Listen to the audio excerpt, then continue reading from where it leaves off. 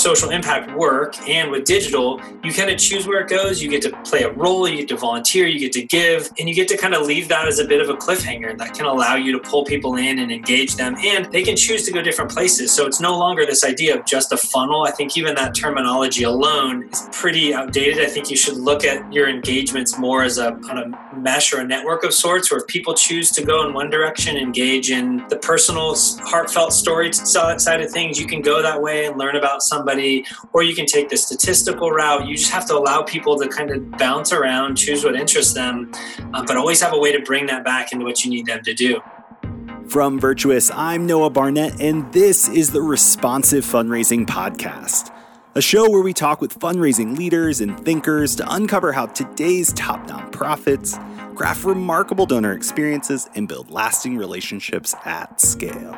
On this episode, Gabe sits down with Javan van Gronigen from 50 and 50. He's the founder and creative director there, and it's a digital marketing agency for nonprofits and purpose-driven brands, and they help do brand strategy, campaign strategy, and web design and development. But more than that, Javan has a vision for how organizations can tell stories and connect people to the work that they're doing in the world. He's previously worked very closely with the team over at Invisible Children and has an incredible array of experience. The conversation between Gabe and Javan sways from everything on how do you build the right systems to thrive in today's world. Also, what are the core elements of a digital strategy and how do you tap into digital in a way that really bridges the gap between your supporters and your story? It's a great conversation, so let's listen in.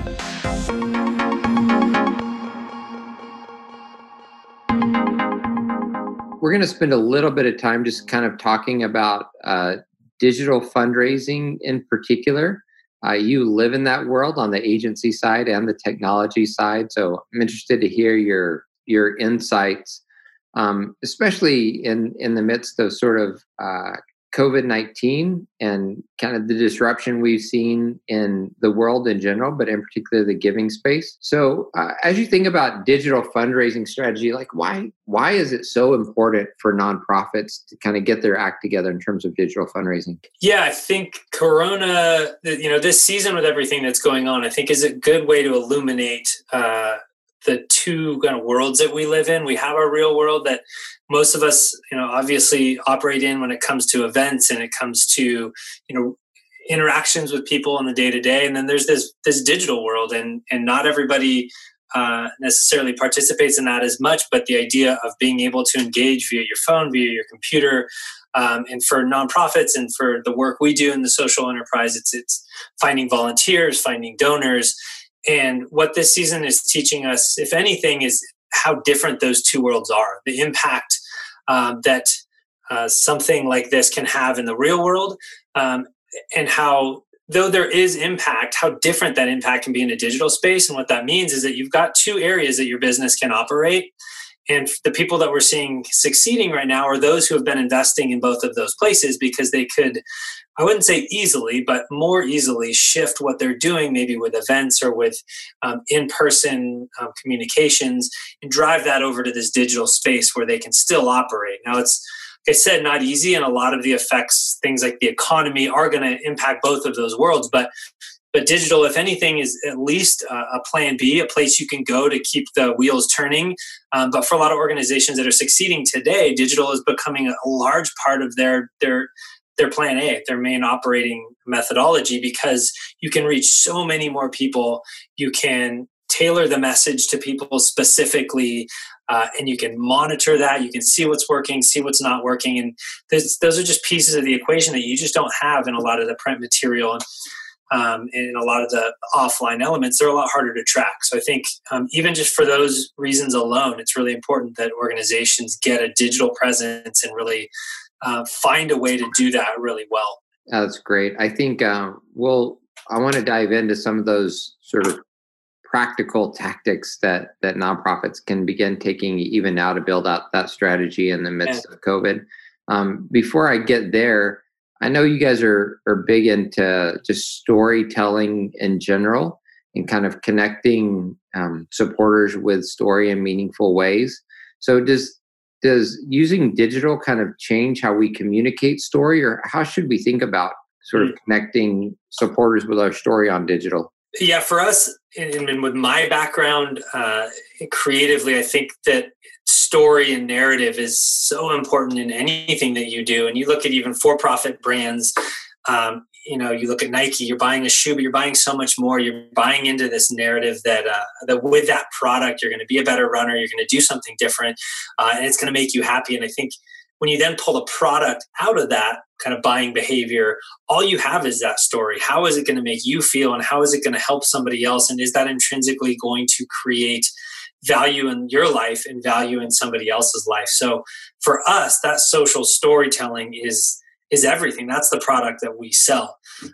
In digital, I think that there's a bit of a choose your own adventure. And that's what kind of makes it interesting is, you watch a movie, you have no control over where that goes. You have the setting and the characters, and that kind of plays out, and you get to participate and watch it unfold.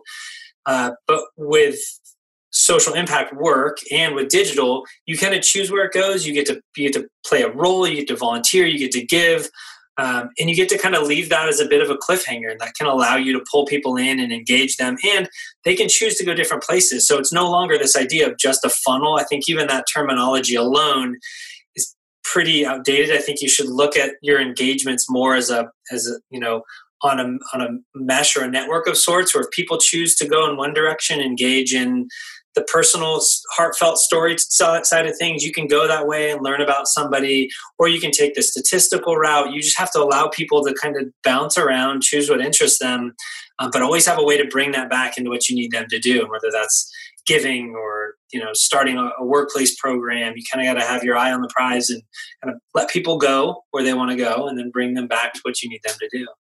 Yeah, that's so insightful. It's funny that you said choose your own adventure. We were talking with a fundraiser the other day and actually brought up the old choose your own adventure books that we had as a kid. Yeah. It's such a perfect analogy for what a modern donor experience should look like. And even if you look at brands in the for-profit space, it's really been a shift to buyer journeys where the buyer owns their own journey. Like they're moving along at the pace they want to move along, engaging with what they want to engage with. And if you're going to be committed to sort of donor-centric fundraising, there has to be this acknowledgement that to be donor-centric, the donor has to own their own journey.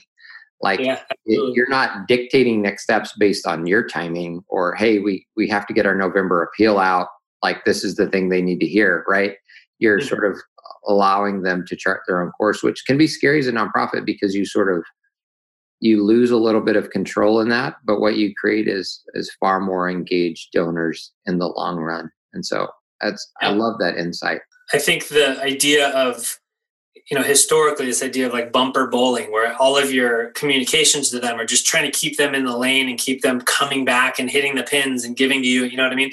And now I think you have the technology and the elements to be able to not force them to do that, but to let them go where they want to go, to leave that lane, leave that bowling alley, go somewhere else, and you follow them there. Whether that's the piece of your social media, or that's remarketing, or that's some of your really creative ways that you can partner and rebrand, co-brand, campaigns with people. It's letting them go where they want to go, and just make sure you're there and you're in those conversations in those different places. And with a good analytics setup, you can kind of know where they're going, invest in the places where they're going, and kind of keep them kind of wrangled back to you. In a much larger ecosystem. Yeah, I think that's great. One of the things we've talked a lot about too is being at least prescriptive in potential paths. And so when you're reading a choose your own adventure book, it's not like you can at a point completely make up the plot on your own, right? In fact, that feels like intimidating. And I didn't really want to write a book here. I just wanted to be entertained. And so a donor's kind of the same way in that they do need sort of directional help, but with choices within that, right? So to say like, hey, other people that have engaged with this, these are a couple of things that they've enjoyed doing next. And you sort of give them options, right? So they still have a path they can go down, but you're presenting options. And so they're owning that, but you're being prescriptive enough to sort of let them know what the options are. And that's a really good balance to kind of, I think, to use your analogy, keep them in the lane without having to use bumpers all the time, sort of giving them control to stay in the lane on their own, which is good.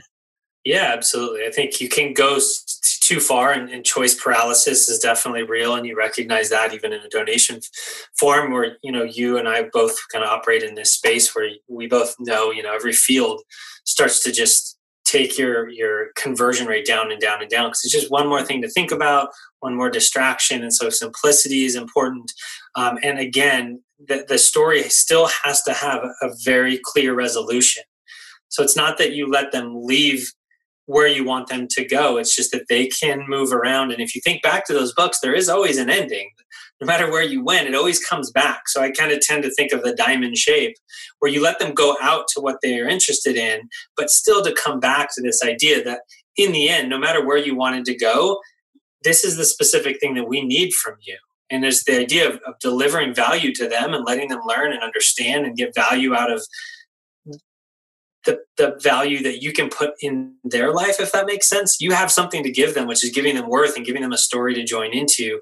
So let them go and feel that and understand that and bond to that, and then come back to what you need. And whether that's just an email address because you want to talk to them later, or it's an actual financial commitment, you need to pull the options out in terms of, the different places they can get lost, and rather always give them a ton of content that they can come back to the core thing that you need. Yeah, that's great. I like that. Well, let's get practical. Kind of, where the rubber meets the road around this stuff is if I'm trying to build out a more robust digital strategy today. Let's talk about kind of what channels should I be looking at first, and how should I think about those channels, and then we can dive into some specific tactics. So what are the primary channels where you guys are seeing success today that I should really worry about as a fundraiser? Yeah. So covering your bases around the core fundamental things that you need to be doing. And I would probably argue that more often than not, it's doing these things well versus jumping to, let's say, TikTok or some new crazy tool that you have to get familiar with and build an audience with. A lot of these older channels can just be done a lot better than they are today. So your website, is it responsive? Is it mobile first? Can everybody get to it? Can everybody use it? Is it flexible? Can you spin up a COVID page in 48 hours? Can you track people through it? Can you use, Google, Tag Manager to recognize who's coming and who's valuable and who's not? Email is still huge, as much as it's, as a designer, so limited, and it's hard for me to be excited about email because it's a system game where you have to make it compatible with so many things, and it still feels fairly old-fashioned, but so much traffic can be driven with a good, consistent email strategy and content strategy. Your blog, getting content out there, relevant content out there that will drive SEO. It will also drive link backs and just page authority and all sorts of things that we see a lot of people just not doing those baseline elements. And honestly, we've fallen into that trap as a business too. I mean, our channels have been neglected as we have had seasons of being busy and not needing, a new project. But then, when something like this happens and you're not investing in that on a consistent basis, then you get in trouble. Social media, and that's always a moving target. That's where you have so much innovation in that space as people go from one platform to another, or you have Instagram launching new functionality or storyboard, story functionality on different platforms. And like I said, video and you have to know your audience and know where they are. I wouldn't go everywhere, but I would hyper focus on, if your target is primarily on Facebook, invest in Facebook. And if it's really young and they're cutting edge, and you might have to get into products like TikTok or, invest more in Instagram, things like that. So I would say getting those baselines working and operating well, like I said, make sure the asks are clear. If people have spread out and are now engaging with you in those different places, be clear about what you want them to come back and do. And also don't always have an ask, kind of keep things value generating for the end user, I think is a really important piece as well. So those baselines, I think, are really, really important. I'll pause there, see if there's anything you want to add to those. Otherwise, I can keep jamming. No, I think it's so great. I mean, I think one of the big things there that we see consistently is, and this translates to email, social, everything you're doing, but I think your website is the easiest place to look at it. Where if I go to your website, is that website about you as an institution, or is it about the impact that you're having because of me as a donor?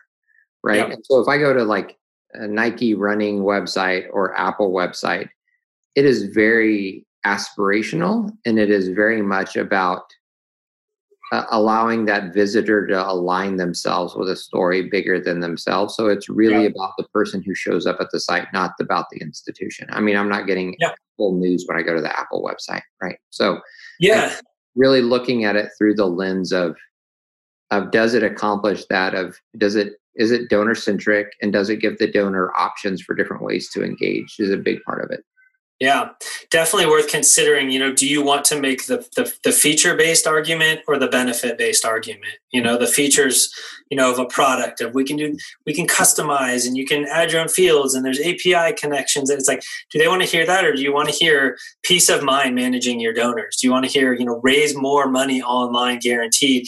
It's the benefit to you, less training for your staff. Those are the benefits of that product versus the features. And I think the nonprofit world gets into the same, you get into kind of that rabbit hole of being specific about what you do. We specifically provide meals, and we do this, and we do this, and we do this. And that's harder sometimes to emotionally connect with a donor.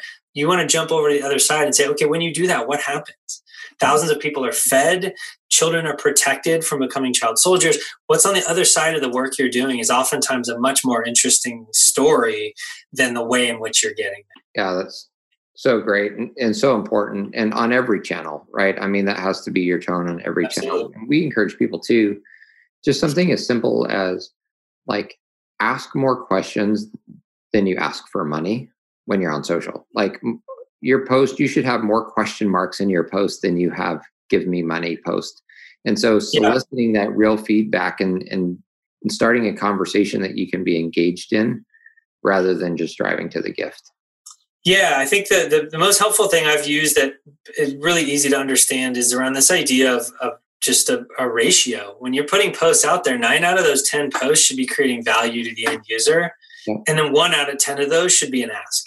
Yeah. And I think oftentimes you see it the other way around, where it's like, hey, give to us, volunteer with us. Hey, we need your help. Oh, by the way, here's a cool story.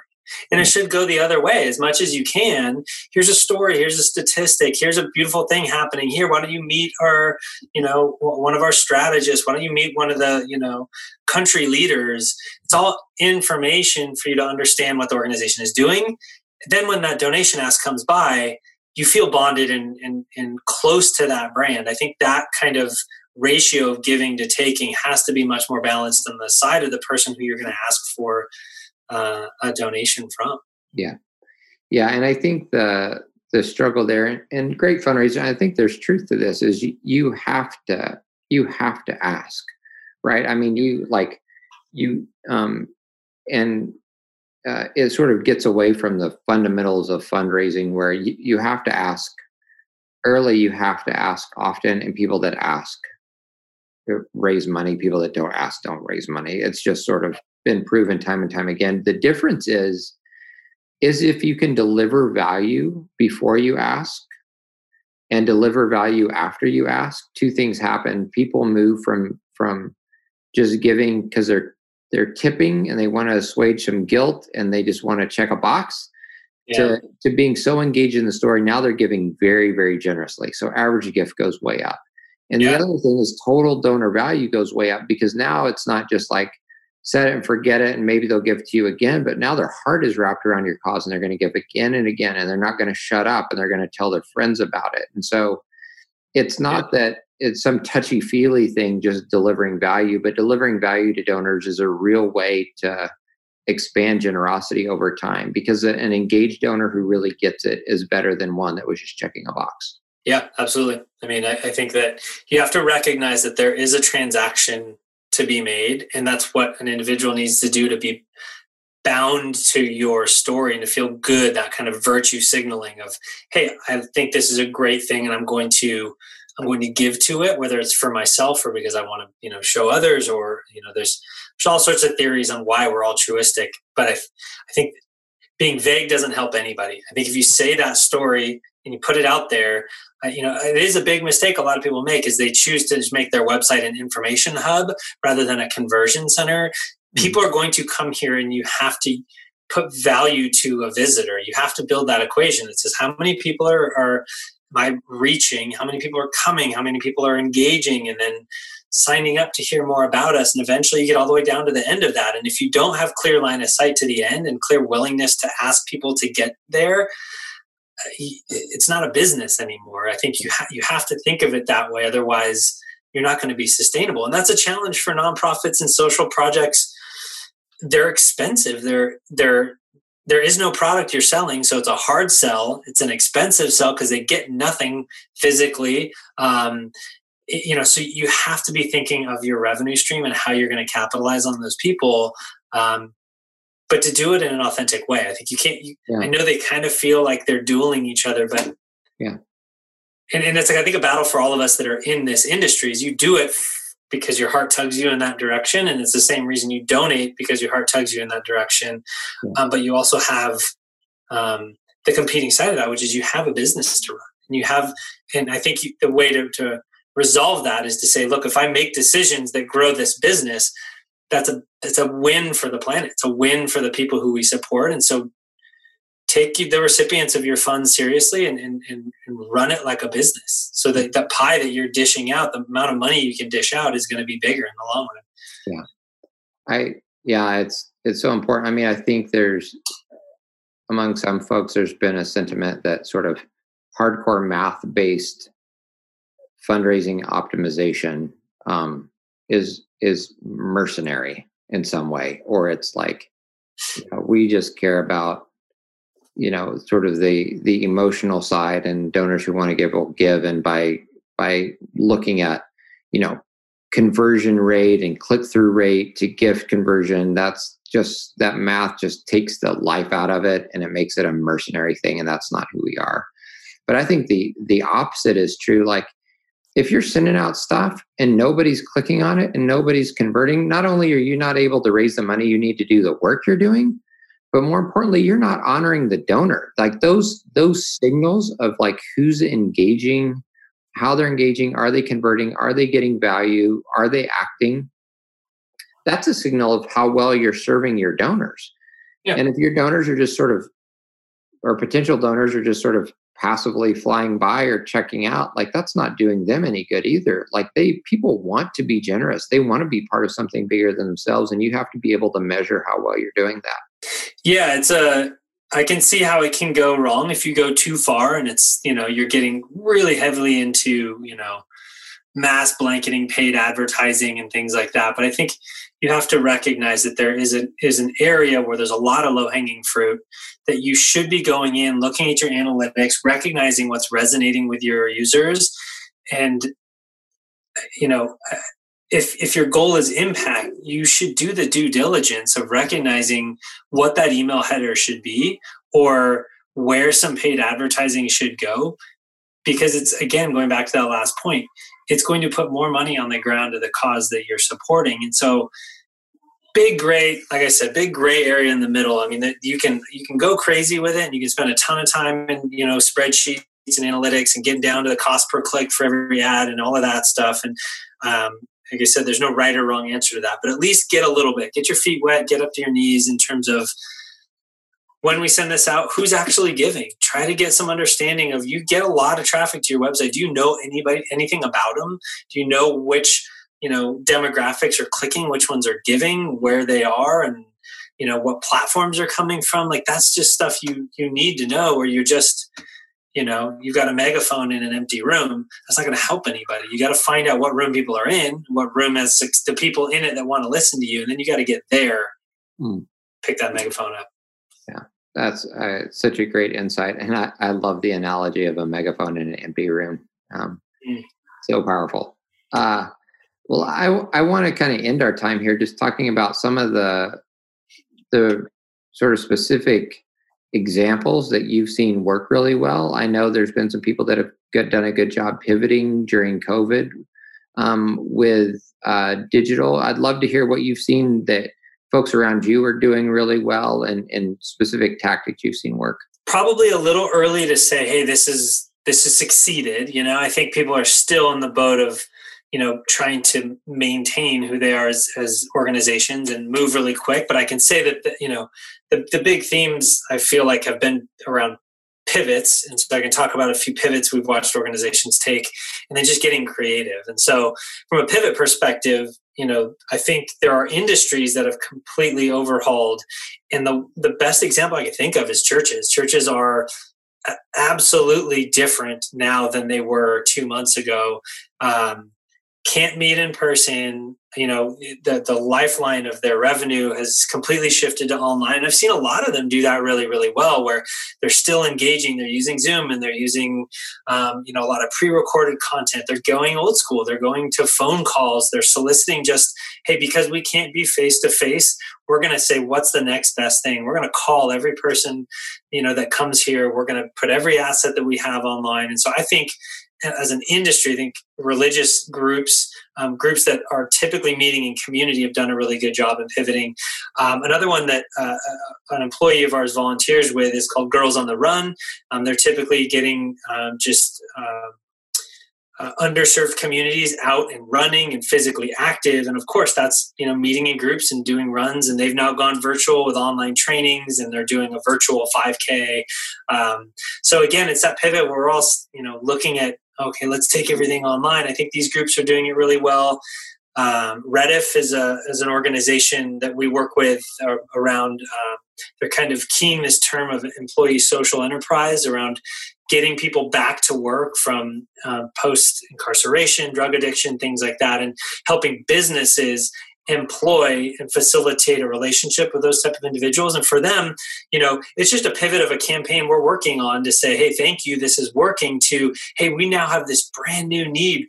Now 1 in 5 people are unemployed, and that's going to make it even harder for this part of the community that needs a little extra support and getting back to work. And so it's a shift towards, it was going to be a thank you, and now it's, hey, thank you, this is working. We know this works in the community, but now we need to go further. Something has happened, and we're midstream with that, and just taking 3 or 4 steps backwards and rethinking our strategic brief and saying, this is the point of this now, and let's put this back out on the market, because like I said, 2 months ago, this world was completely different. Our work with United Way, I think we're toying with this idea of changing their donor segments. So this brought a whole new segment of people out into the fold in terms of donors. And these are donors who are giving specifically to care about this one thing. It's a response to the coronavirus and how it's affecting our community and how people have lost their jobs. And now we have a track for that. And we don't want to just blanket them with, hey, we help with financial stability, or we help with healthcare, health coverage. There's all sorts of pillars that the organization works within, but this is one that's off to the side. And now we have that kind of new group to communicate with, as well as there's a new series of people in need. And so that's a whole nother track that you need to recognize, that you may have a totally new element of your business around supporting people, and they may need communication as well. I thought it was really cool that the UN, through the WHO, the World Health Organization, fired out like a global RFP. I don't know if you guys saw that, but it was pretty much like to all agencies, make some amazing creative around promoting COVID safety. I thought that was a really cool way to just say, hey, we all have a role to play. Here's something that we think needs to be out there. Go at it. Shout out to a local organization, to Cutwater. They're a beverage company, but they decided to transition one of their plants here in San Diego to just cranking out hand sanitizer and just distributing it to all the hospitals. I mean, people have been doing so much cool stuff. And I think, to go back to what all organizations can do, just find your version of your COVID story. I think, we talked about that in a podcast about a month ago. Just, you can't go on business as usual and pretend that you're just going to go make a call to action and a donation and pretend like COVID's not there. You have to figure out whether it's, hey, we're affected, we're working from home, but we're doing everything we can, or it's, we now have a heightened need due to this. You find how it wraps into your story, and then get out there and start talking, because there are people there that are ready to help and ready to support. They just need to see how you're going to be a good fit for what they're looking to accomplish. Yeah, so I love those examples. I think one of the biggest sort of areas where nonprofits can focus on being successful there is just an attitude of scrappiness and a willingness to fail fast. And so it's so hard to guess what's going to work and what's not going to work. This is true even outside of COVID, by the way. Digital moves really fast. The world is changing really fast. If it takes you 6 months to plan a new digital program and then a year to execute it, by the time it's launched, it is already irrelevant, and it may not have ever been relevant anyway, right? And so the mentality, and COVID is a great way to amplify this and force your hand to get this practice in place. But work in 2-week sprints, like figure out a little bit of money. Hey, we think this message is going to really resonate with people. Awesome. Can we spend like $400 on Facebook ads in the next 2 weeks testing these 2 messages to see if this works or not? Or if we send an email and it was a massive failure, awesome. We learned what our donors don't care about. We won't do that again. Like pivot and do the next thing, right? And so it's this attitude of like iterate fast, fail fast, learn fast, and get scrappy. And it's amazing what you can learn and accomplish in a short amount of time. Yeah, and you and I have talked about this too. I mean, some of that content is short-lived. I mean, you're putting things out there and it's up and down really quickly. And you and I have an element of craft to us that we don't. I want to spend weeks on that messaging, and I want to make every ad perfect and every site. And it's like you work with any, paid advertising group, marketing group, and they need to be pumping out 30 or 40 of those a day, a week, whatever it is. You have to recognize the time. Keep that stuff simple, get stuff out there, test it, start to understand what's working. And then over time, you can start to hone in on, okay, this is what works. This is the style and the messaging that's going to be out there for the next 6 months. Let's start to put some effort and time into that. I think so many people are used to this idea of like, okay, we got to run that by the board. We have to, really fine tooth comb every variation of this, marketing language and paid ad language. And, you can't move fast. You need to get out of that room, let that stuff get out in the world and be tested, figure out what works, and then start to kind of narrow that down. So it was a journey even for myself to recognize what I was used to 5 years ago as stuff that's permanent. You build a website, I shouldn't say permanent, but you're talking about something being out there for a few years. That takes a lot of time. And now you got stories disappearing in a day. So how do you adjust your expectations around process to get that stuff out there at that speed? It's just quick, digestible, and oftentimes just hard to build a new process where you can move that quickly. I think there's like overcoming institutional inertia at nonprofits can be really, really hard, especially if the organization's a little larger, they've been around a while. Yep. And so even the idea of just cranking out content at that pace and testing that fast can feel a little bit scary. I would say one thing that we've seen successful is if you can sort of position, let's call it an R&D lab at your nonprofit. And so now you don't have to change everybody's mind. You don't have to build consensus. You just get permission to use a couple of people and a little bit of money off to the side. Yep. To test and validate ideas, right? So now you're not having to get board approval. You're not having to build sort of organizational change management. And then what you can do is you can test, try stuff, do different messaging, and then just instead of, now you can come back to the whole team with the results. And so you can say, hey, when we did this, we saw giving increase by 300%. And then it's hard for everybody not to want to get on board with that, right? So as much as you can think about not how do we change our entire organization today, but how do we just peel off a little bit to begin testing and moving fast and validating these ideas. I think it's really useful. Yeah. That was a lot of work we did with United Way, and United Way Worldwide was around this idea of creating a little digital services group, and kind of allowing a little bit of a different process where we got to put things out there and test and not have to necessarily go through every part of the marketing department, every part of the approval process. We kind of said, like, the whole point of this group over here is to create campaigns that we can do cross-market, and we can collaborate with the United Ways in different cities and pump out a lot of creative. And that was a lot of emails and a lot of social, a lot of little landing pages that just tested the water with what are people doing and how are people responding. And I think it was a great way to move at a different speed, and again, come back and say, hey, we sent this many emails. Here was our open rate. Here's what people did. Here's how much money it raised. now you know what the little digital services group can do. And so I think that that's a great model, especially for larger organizations, is to just create a little, little acronym that's going to be a little operating team and allow them to have a little bit of a different process than you're used to, because fitting digital into a print or a traditional process, when you have PR and you have board approval and you have it's just not going to move fast enough, and it's just going to take you that much longer to get where you need to go. The faster you can test and get it out there, the quicker you can get to profitable with the work you're doing. Well, Javan, this has been incredibly valuable. Thank you so much for taking a few minutes to have this conversation. So many great examples and insights that I know are going to be helpful to people. So thanks so much for joining us. As we go, you want to tell everybody kind of where they can find out more about you? Yeah, sure. So like you said, there's two businesses I'm managing, 50 and 50. That's FIFTYANDFIFTY.org for the agency services. And then Donately is donate.ly. And either one of those URLs you can head to and find some information about us as an agency or as a fundraising product. It's amazing. Javan, thanks so much for joining us. Of course, it's been a lot of fun. Thanks, Gabe.